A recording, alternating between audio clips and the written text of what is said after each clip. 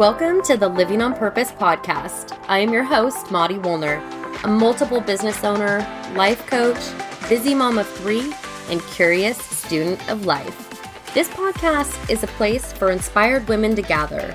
Each week I will share personal stories, quick inspo, strategies that you can implement right away, and engage in real conversations with badass women who have made the conscious decision to live a life on purpose.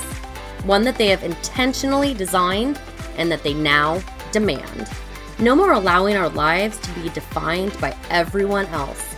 No more putting ourselves on the back burner. No more living in a state of default and never going after our goals or our dreams. We are going to live our best lives on our terms. Living on purpose is our goal, and we're going to get after it starting right now.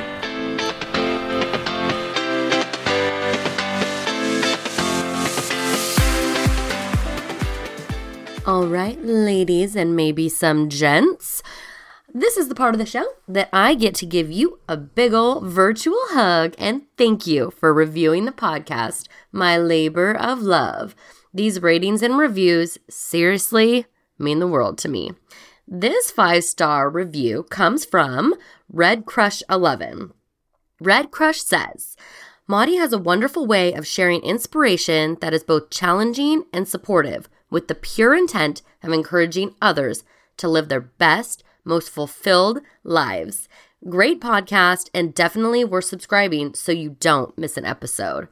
Red Crush, you are the best. Your words warm my heart because there is something kind of lonely about recording a podcast. And sometimes I do start to wonder, is this having an impact? So I want to thank you. Thank you for your encouragement and the reminder that it is having impact. And if you have something to say about the show, I would love to hear about it. Leave a review and I'd love to give you a big ol' virtual hug on a future episode. Welcome back to the Living on Purpose podcast. I am so happy you are here. You are tuning into a solo episode where you get me, Maudie Woolner, your host of the podcast. And I am so excited to share a story with you today. Today, what I really want to talk about is asking for what you need. Asking for what you want unapologetically, okay? And the story that I'm going to tell you belongs to my daughter, Aya. And I, of course, asked her permission to share the story because it's important for me to get permission from my kids to talk about their stories. And I also just want to let them know, and when I ask them, that they're such pillars of examples of strength, and I get so much from watching them go through life. Like I just live and learn from watching them grow into these beautiful, amazing young adults, and also watching them struggle and watching them suffer, and then seeing the resilience. It's just so inspiring. So when I asked Aya today if I could share this story, I let her know it's because so many women can learn from you, babe. I was like, this story is an example of women and girls asking for what we want, asking for what we need, and being, like I said, unapologetic about it. And whether we get it or not, too many times, I told Aya, too many times my friends and myself and women around the world, we sacrifice our lives and what we need because we don't want to, make someone feel uncomfortable or we don't want to rock the boat. And it's so important to learn at a young age because I know I wasn't necessarily taught this. I was taught to, be quiet and not speak up and belittle and be polite. And that is not in line with asking for what we need. So I asked permission to share the story and I'm super excited to do that. So here we go. About a month and a half ago, I would say. So okay, we're in the middle of pandemic. We're slowly coming out of lockdown. Numbers are skyrocketing. Who knows what's going to happen. But we were in shutdown and we're slowly coming, quote unquote, coming out of lockdown. As a family, we are still pretty much 100% quarantined. We do hang out with anyone. It's still socially distanced, and that's just where we're at. I know everybody is doing it differently and everybody is doing what's best for their family, and this is what's best for us. So about a month and a half ago, right when we entered phase 2, Aya had an invitation from the high school youth group leaders inviting her and about 5 or 6 of her friends. Aya is going to be a freshman this year, to coffee, to get together in kind of like a youth group capacity to talk about what's going on. And I was super excited for her, and she was super excited for this. So she was invited to go to coffee at Starbucks. And I said, all right, sister, talk to me about what that looks like social distancing. Talk to me about what that looks like quarantined. And she's like, well, we'll be at Starbucks and we'll be sitting at the same table. I'm like, all right, here's the bummer with that.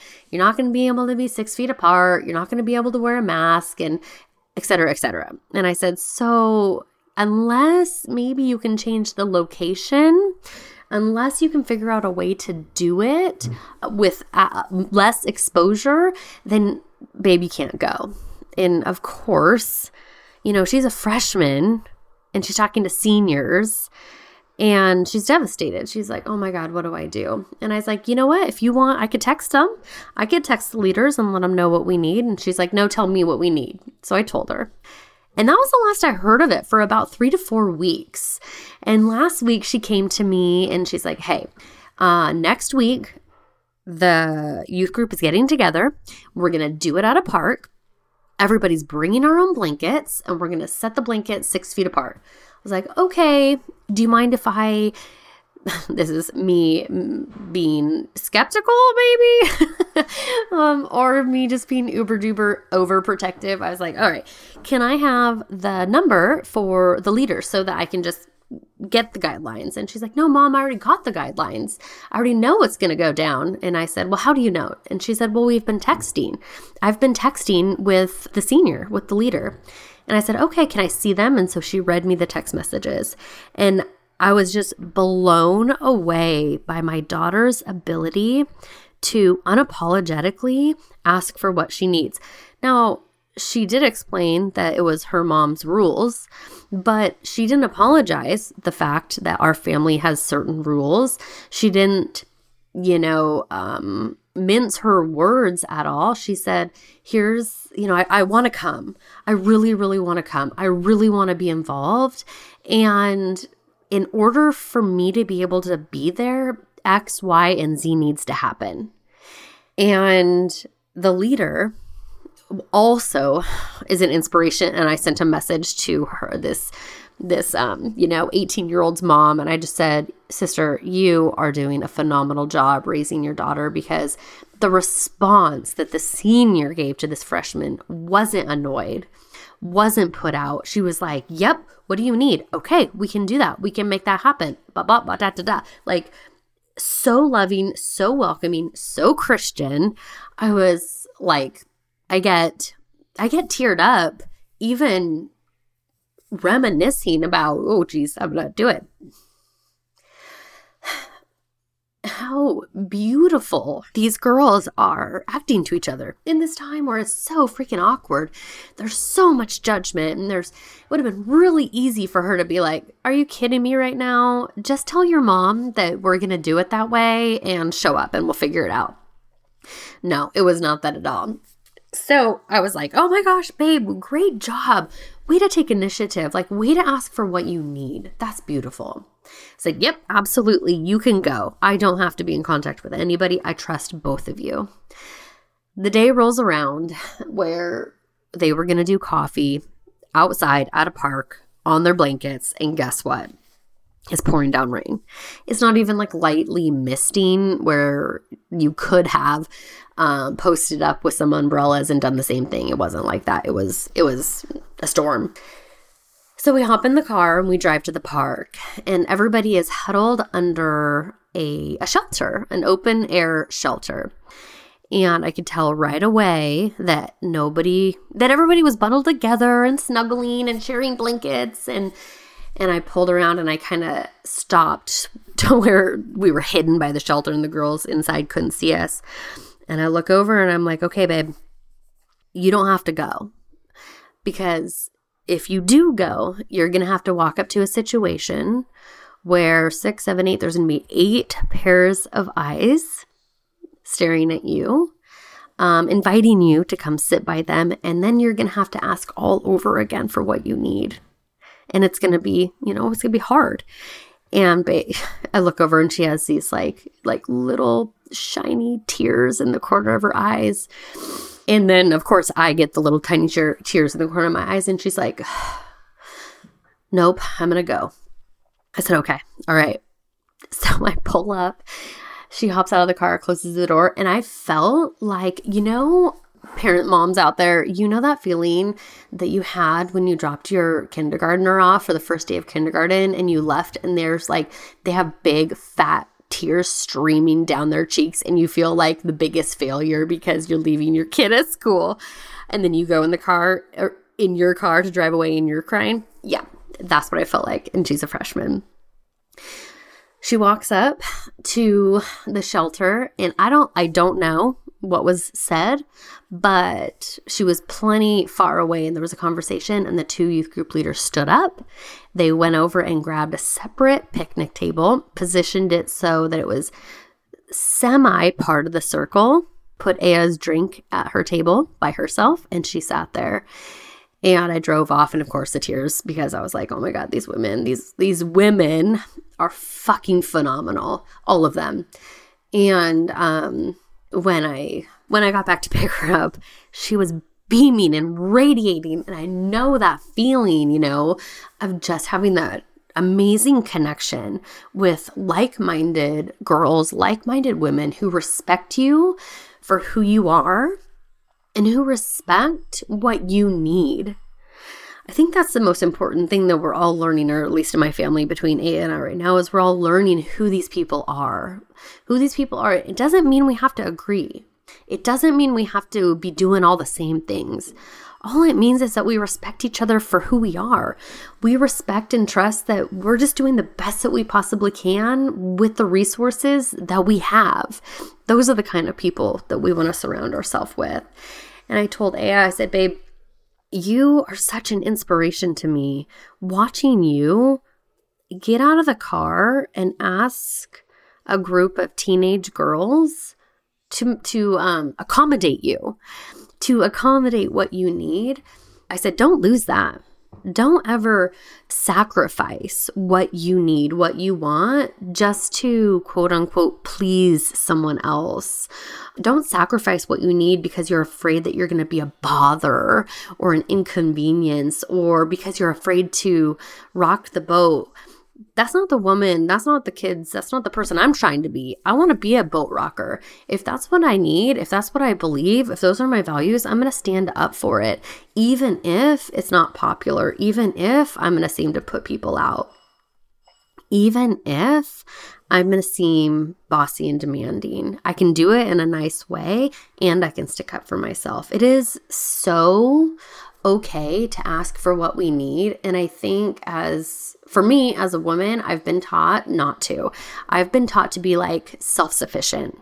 Figure it out on your own and don't be too demanding, right? For men, I think I'm not a man, so this is only my perspective, is that it's easier for them. It's easier. I know it's easier for my boys to ask for exactly what they need completely unapologetically. And I think that they're also an inspiration, right? Like when you see a man or a boy do that, take that to heart and what lessons can we learn? I have another amazing story that I just really, really is cool to me. And it's about my husband, Tom, and his bros. They do a guys' weekend every single year. They have one of them have a house on the sunny side of the state, and they all go over there and golf and do what boys do. It's set for next month. And as I mentioned before, my family is taking COVID super seriously. My husband's a private pilot. He is taking it seriously for the people that charter his flights and just for ourselves and for our mental well-being. And so we've been talking a lot about this boys weekend. I'm like telling him, like, I don't see it happening. I don't see it happening at all. And he's like, I know. And last week he got an email from the host. And I don't think there's necessarily a host, but whoever owns the house sent an email. And he's like, hey guys, in light of COVID, and I know that we're all just trying to be responsible. And I know we all have wives and kids at home and we all have occupations and we don't want to, we want to limit our exposure and we don't want to be irresponsible about something that we can be responsible about. So I'd like us all to get COVID testing before we go away for the weekend. And I was like, holy shit, that's awesome. That was brilliant, right? Like, how can we think outside the box to make this happen? How can we make everyone feel as comfortable as possible? How can we do this in line with our values? And how can we ask for what we need no matter what? I was like, dude, that is so cool. I was like, I'm going to remember that one. Just another story, just another opportunity where it would have been really easy to let's say just cancel guys' weekend, or B, kind of just like, let's not bring up the elephant in the room and let's just see who comes anyway. Not do those things, to say, fuck it. We're going to ask for what we need. And whoever can do it, and whoever can't. And that's just the way it is. I think it's so rad. My last story, which I've shared before, but it's my favorite and I'm just so proud of it. And I know I've had coaching clients who have hired me specifically because of this question. Specifically, they have come to me and said, Maudie, I don't know how to say no. I don't know how to draw boundaries. I don't know how to ask for what I need. I don't know how to demand what I want. And so I'm going to share the story again. It's about running my mile a day. I had been on a massive streak, right? Running a mile or two or whatever every single day. And I was probably on, month 6 and I got sick. And so I had to take a couple days off. So by the time I was feeling better, I was so stoked. I remember journaling. I should actually pull out my journal. I was like, I'm going to run 2 miles today and I'm so excited. I know it's going to be, painful. It's going to be a stretch and I know it's going to feel so good. I just can't wait to get my 2 miles in.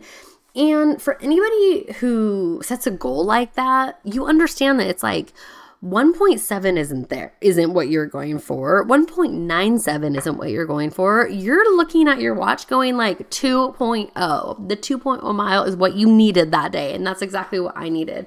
I even wrote about it. And as I was rounding the corner to my house, like I was legit at like 1.9 miles. My neighbor comes out, walks out kind of quickly to the end of his driveway, and he sees me coming and he flags me down. Like, I wish I could show you, like arms waving, motioning for me to take off my ear pods or whatever. And I did. I took out my ear pods and I'm like kind of running in place. He's like, hey, do you have a minute? Do you have a minute? And I was like running in place going, holy shit, like, oh my God, I'm almost to 2 miles. I was like, you know what? No, I don't. I need to finish my run and I will come back as soon as I'm done. And I threw my earbuds back in and I took off for the, 0.1 mile that I needed to finish. And the look on my neighbor's face was pure shock. Like, what the fuck? Nobody's ever said no to me before. Or a woman, I guess, especially like I was probably 30 years younger than him. He was astounded that someone would tell him, no, I need to finish my run first. And so I did. I finished my run and I went back and he needed to show me something super cool. I really appreciated what he showed me. And it wasn't cool enough and it wasn't worth me sacrificing what I needed that day. I needed that run. And that run was more important to me than to please some gentleman, than to please my neighbor. I love that story. I will continue to tell that story year after year because it reminds me in my own life that I don't have to sacrifice. I don't have to sacrifice my goals. I don't have to sacrifice my dreams. I don't have to sacrifice my values or what I need in order to pacify someone else. Okay. I want to finish by just letting you know that I do have some coaching spots available, and I am launching, it's open for application right now, my next course. My next course is an 8-week course called True to You, where we get really clear on defining who you are, who you want to be, designing that where the rubber meets the road, and then demanding that. That's kind of like what I talked about. This kind of what today's all about, is really demanding what true to you is and demanding that you stay true to yourself no matter what. So if that's something you're interested in, the application process is literally just a 15 to 20 minute conversation. We go through the course, see if it's the right fit for both of us, and go from there. I do only have 5 actually now. Started with 6. Today someone jumped on 1, so we have 5 spots available. And I'd love to see you in there. I have run this course in the past, and it is truly, truly transformational. So if you have questions, of course, that's what the call is for. So please book. Have an amazing day. I love you, and always keep living on purpose. Thank you so much for tuning in to the Living on Purpose podcast. It has been a blast hanging out with you. If you loved this week's episode, please hit that subscribe button. That way, you won't miss any future goodness we throw your way. Craving community and connection with like-minded badass women? Feel free to join us in the Living on Purpose Facebook group. And of course, the best gift that you could possibly give is an honest review on iTunes. All right, that's it. Until next time, always keep living on purpose.